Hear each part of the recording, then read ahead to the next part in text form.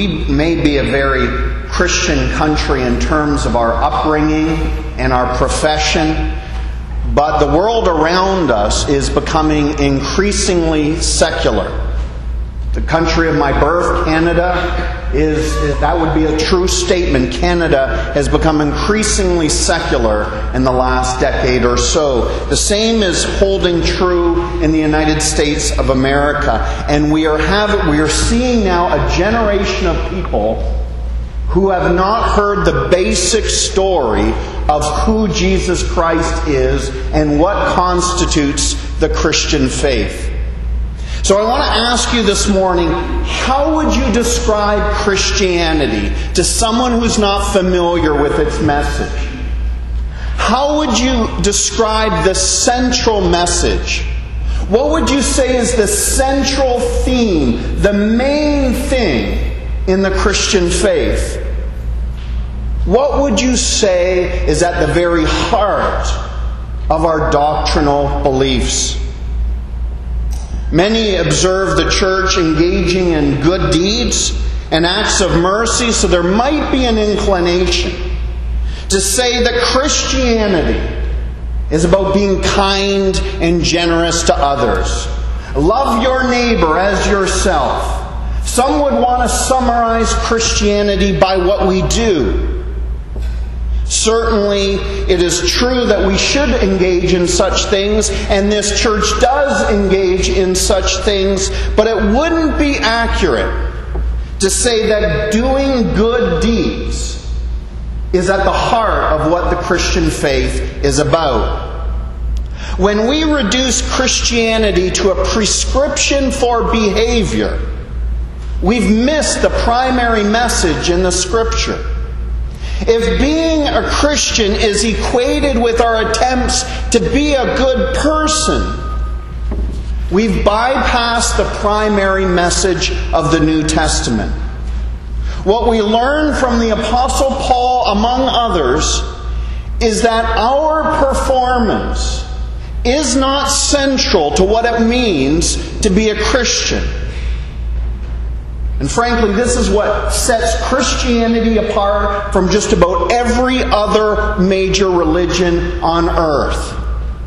Because if you're Muslim, if you're Buddhist, if you're Hindu, there is a ladder for you to climb.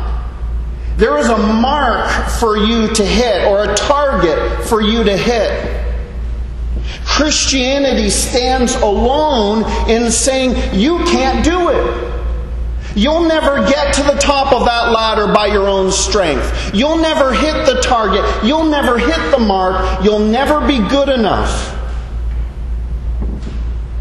Now, in secular society, that's not a very popular message.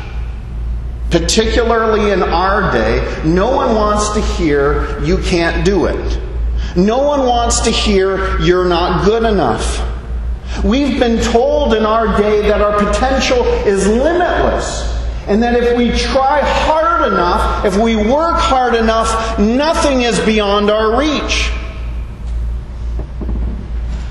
To the extent that you've believed that message, you will also have this nagging feeling within yourself that you're not good enough, that you don't quite measure up.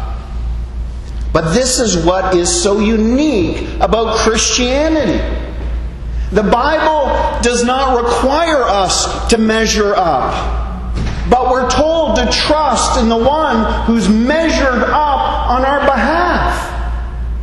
Because we can't do it, someone has done it for us. And this notion that someone has stood in our place, that someone has represented us, that someone has served as our substitute, this is what we have come to regard as the Christian gospel. And the Christian gospel is at the very center, it is at the heart of what it means to be a Christian. Accordingly, Christianity is not fundamentally about what I do. Christianity is fundamentally about what Christ has already done. The gospel is central to the Christian faith. And we need to make sure we get the gospel right. As I've said before, this is anecdotal, and I don't pretend to know Bahamian churches as well as I might like to, but I hear different gospels coming out of different churches. And yet the Scripture tells us there is but one gospel. So we must run everything we hear through the filter of God's Word. And we need to make certain that we get the most important message, the gospel, right. And that's why we begin a message series in Galatians in Ephesians. We'll see next Sunday how the churches in Galatia misunderstood and misapplied the gospel of Christ. And we get to see how serious their error is by looking at the manner and the tone with which Paul corrects them. We get to Galatians, Paul's furious. He's angry. He's beside himself because of this major doctrinal error. And the sense we get from Paul in Galatians is if you don't get the gospel right, you'll never live rightly. If you don't get the gospel right, you'll never live rightly. If you don't understand the nature of what Christ has done, you won't properly represent Him in this world. Well, as we attempt to get the gospel right this morning to the best of, well, it's not even our ability, it's as the Spirit helps us. As we attempt to get the gospel right, let me say that Ephesians 2 does not tell us everything there is to know about the gospel.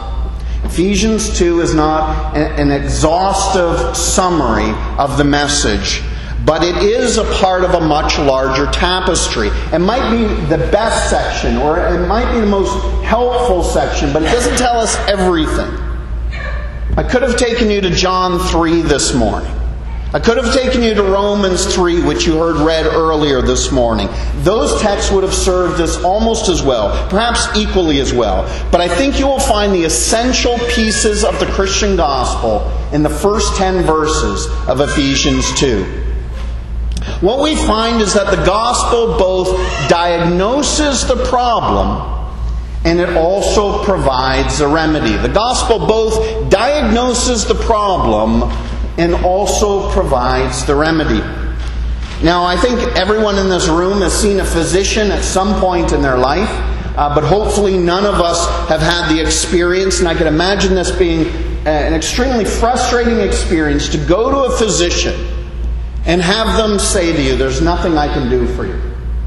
What you have, this condition you have, this disease you have, it's too serious, it's too far gone, there's nothing I can do to treat you or to make this better. You cannot be cured from this illness.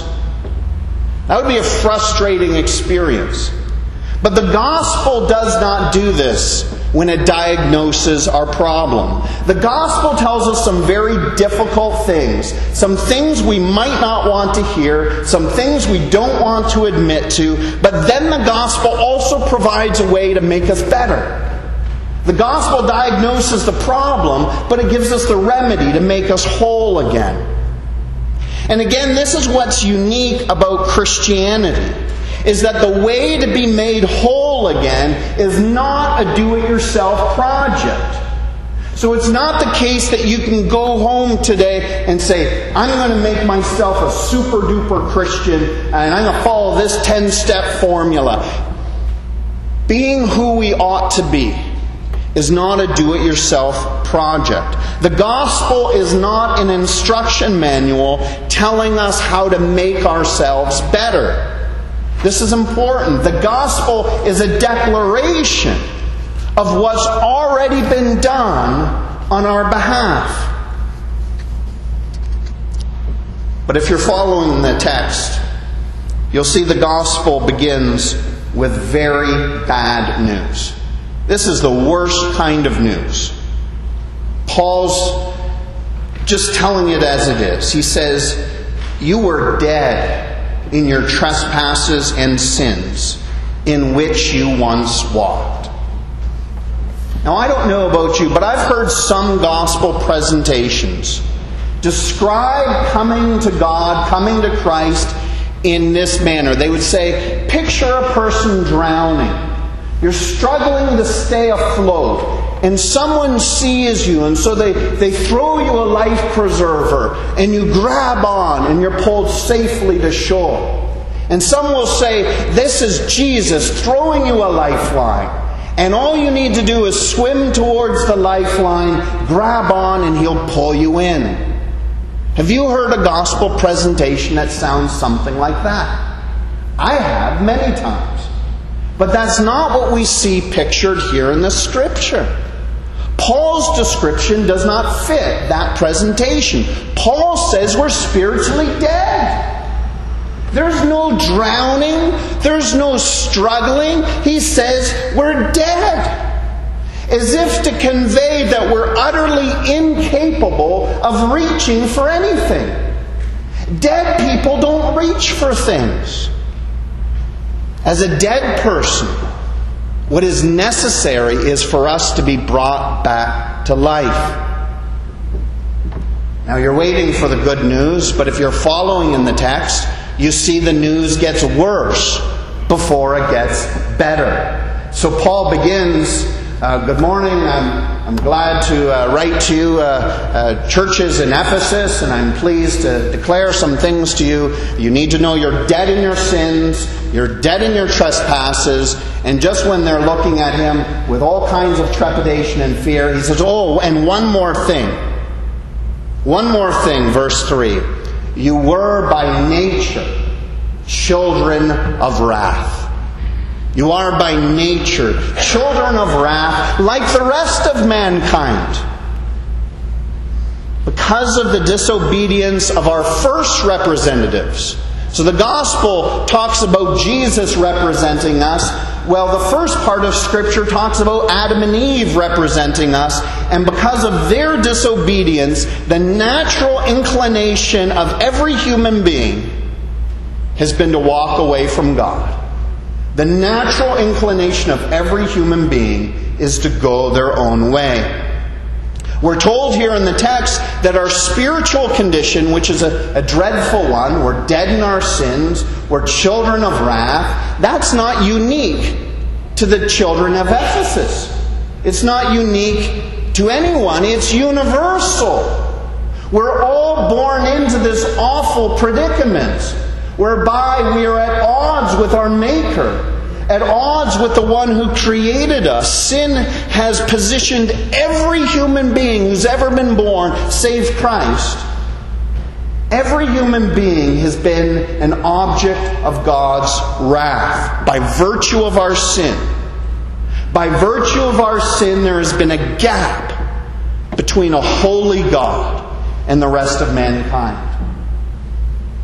I once heard an analogy much like the one I want to tell you, and it's not the best, but it can give you an image of what we're talking about. God is holy and pure, and we are not.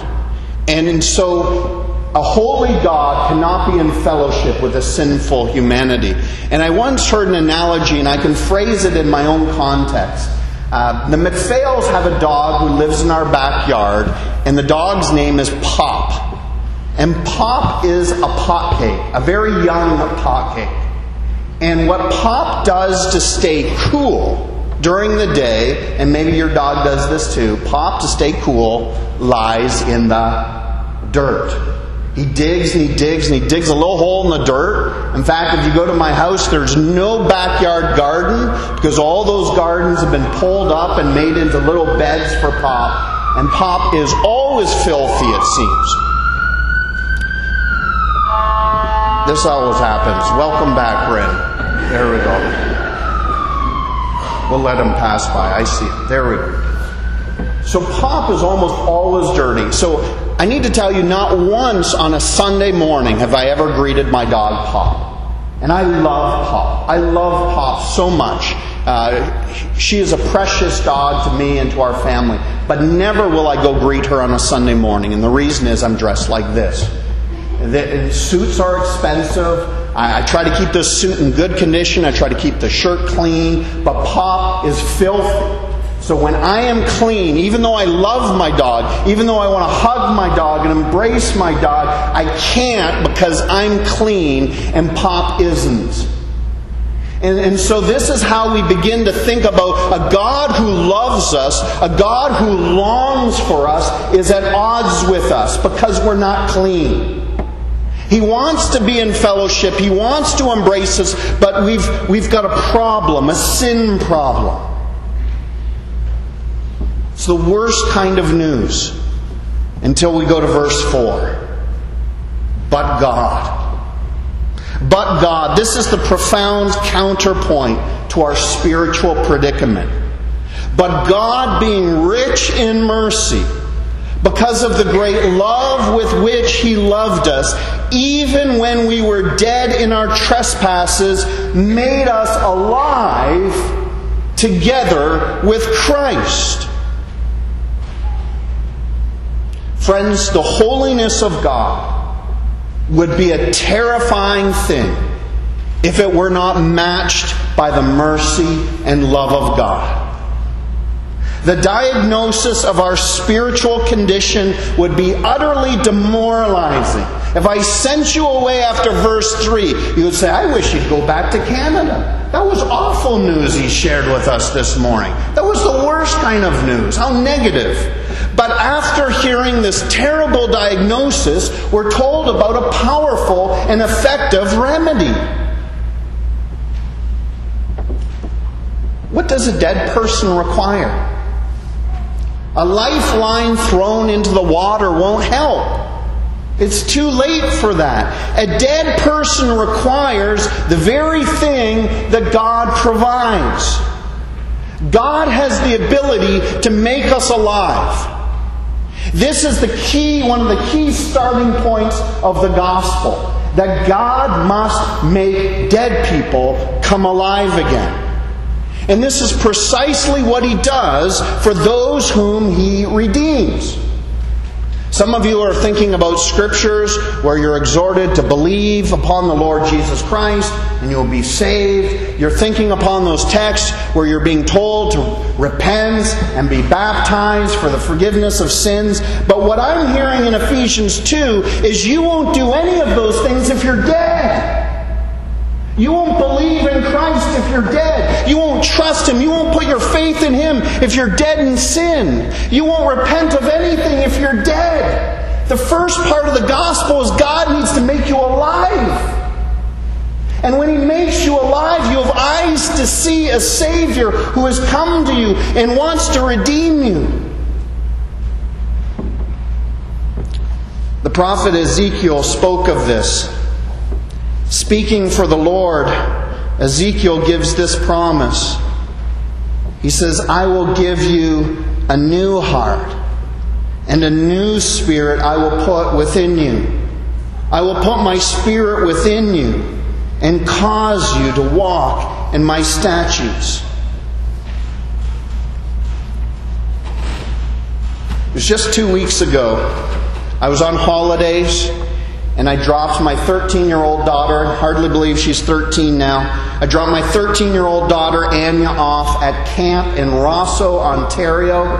It's a camp called Muskoka Woods. And this is the very same camp that I attended when I was her age. So in the 1980s, I spent weeks every summer at Muskoka Woods. And we dropped Anya off there. And I need to tell you, it was a little bit of a strange experience dropping Anya off at that particular camp.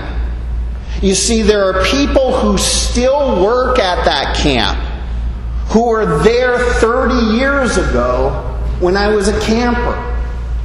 There are people on staff at that camp who remember me as a 13-year-old boy. They knew me before I was a Christian. They knew me before I had a new heart. They knew me before I had the new spirit spoken of by Ezekiel. And so it's a strange thing for me to return to this place and have those people interact with me. And it's strange because I'm not that person anymore. Not simply an age thing, 13 to 43. Well, I'm not yet 43, almost there. It's not just an age thing. It's God has fundamentally changed me. Since then, He's made me alive. He's given me a new heart. He's given me a new spirit. And what the gospel makes clear is that I didn't give myself a new heart.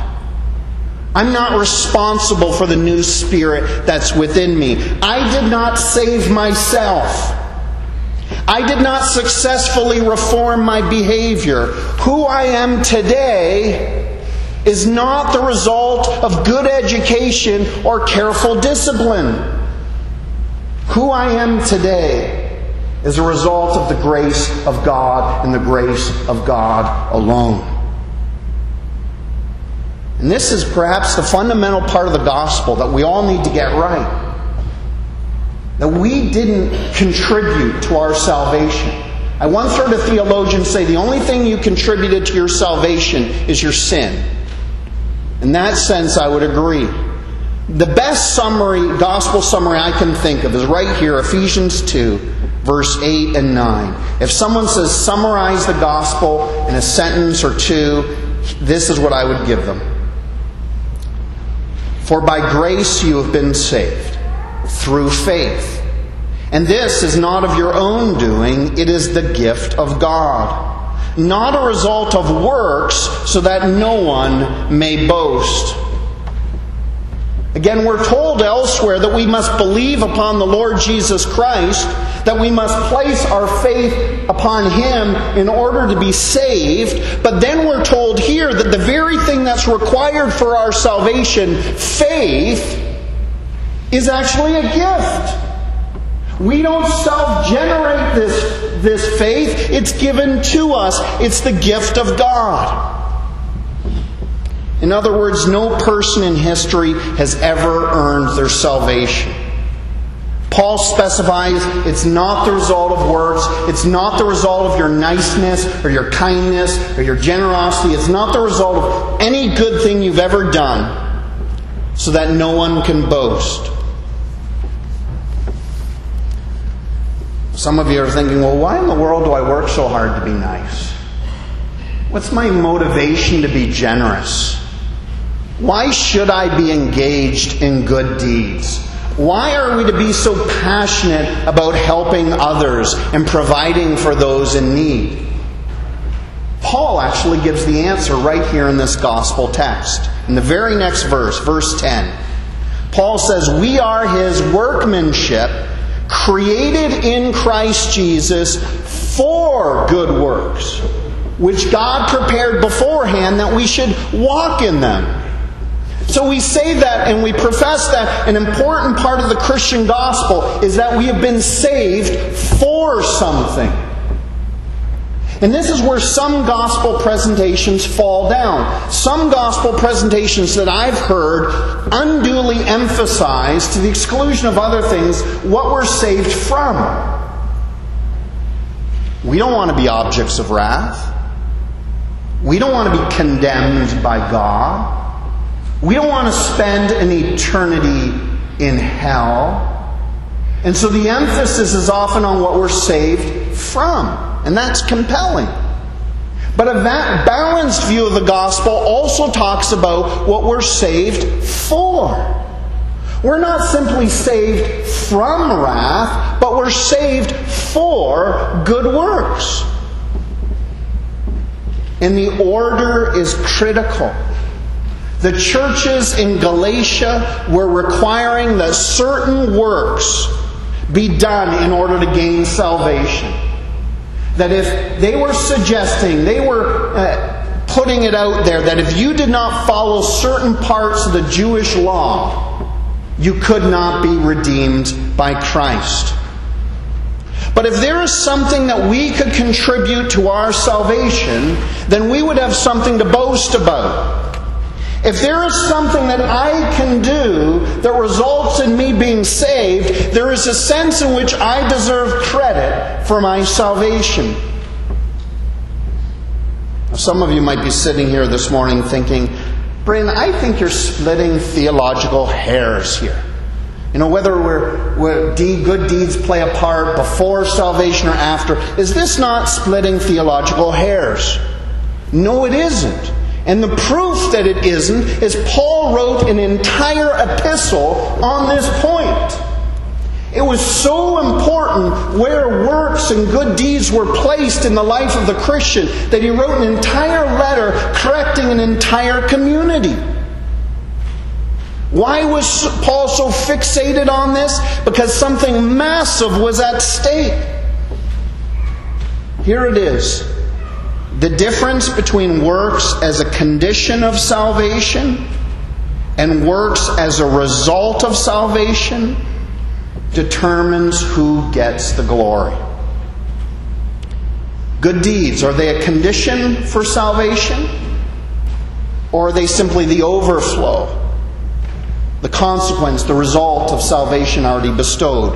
Whichever side you pick determines who gets the glory. If salvation is something I achieve by my works, by my good living, by my nice ways, then I get at least some of the glory. Because I was kind enough, smart enough, humble enough. If I am doing things that contribute, then I get some of the glory.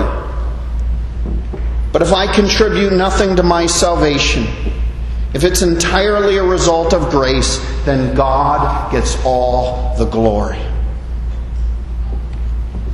I love the way our hymn writer puts it. I will not boast in anything. No gifts, no power, no wisdom. But I will boast in Jesus Christ, His death and resurrection. By doing all the work, God gets all the glory. Friends, this should come as particular good news to some of you. It's good news, hopefully, for all of us on some level. But I imagine there are some among us this morning. You're very hard on yourself. You're very critical of yourself. You see your shortcomings. You see the ways you fall down. You see the ways in which you struggle to conform to the will of God, and you worry. Am I good enough for God? And the Scripture replies, it's not up to you to be good enough. Christ was good enough for you. So whatever your weakness, whatever your frailty, whatever your vulnerability, whatever your shortcomings, those are covered by Christ. You're not saved because you are good enough. You're saved because He was good enough. We've said a lot. What is the gospel? Our opening question. The Christian gospel is the good news that Christ's life, death, and resurrection has achieved salvation for those who have come to believe in Him. And those of us who have experienced the saving power of Christ now need to remember we were saved for something. If we have been redeemed, if God made us alive, and in making us alive, He gave us the gift of faith. And when we put our faith in Him, we were justified. And now in this justified state, we come to this text and it says we're saved for good works. The good works aren't so we feel better about ourselves, although they will make us feel better about ourselves. That's not God's design. The good works aren't so that someone will recognize us and pat us on the back, or even give us a job and pay us a salary as a pastor. No, our good works are motivated by the reality that God is our Father, that Christ is our Savior, and that the Spirit of Christ lives within all those who are redeemed. We do good deeds. We try to make a difference in the community. We're generous with our resources. We do all these things for one reason: that God gets the glory. So as you go out from this place, do good deeds, not to earn God's favor. You can't do that. do good deeds to bring God the glory through Christ Jesus our Lord. Amen.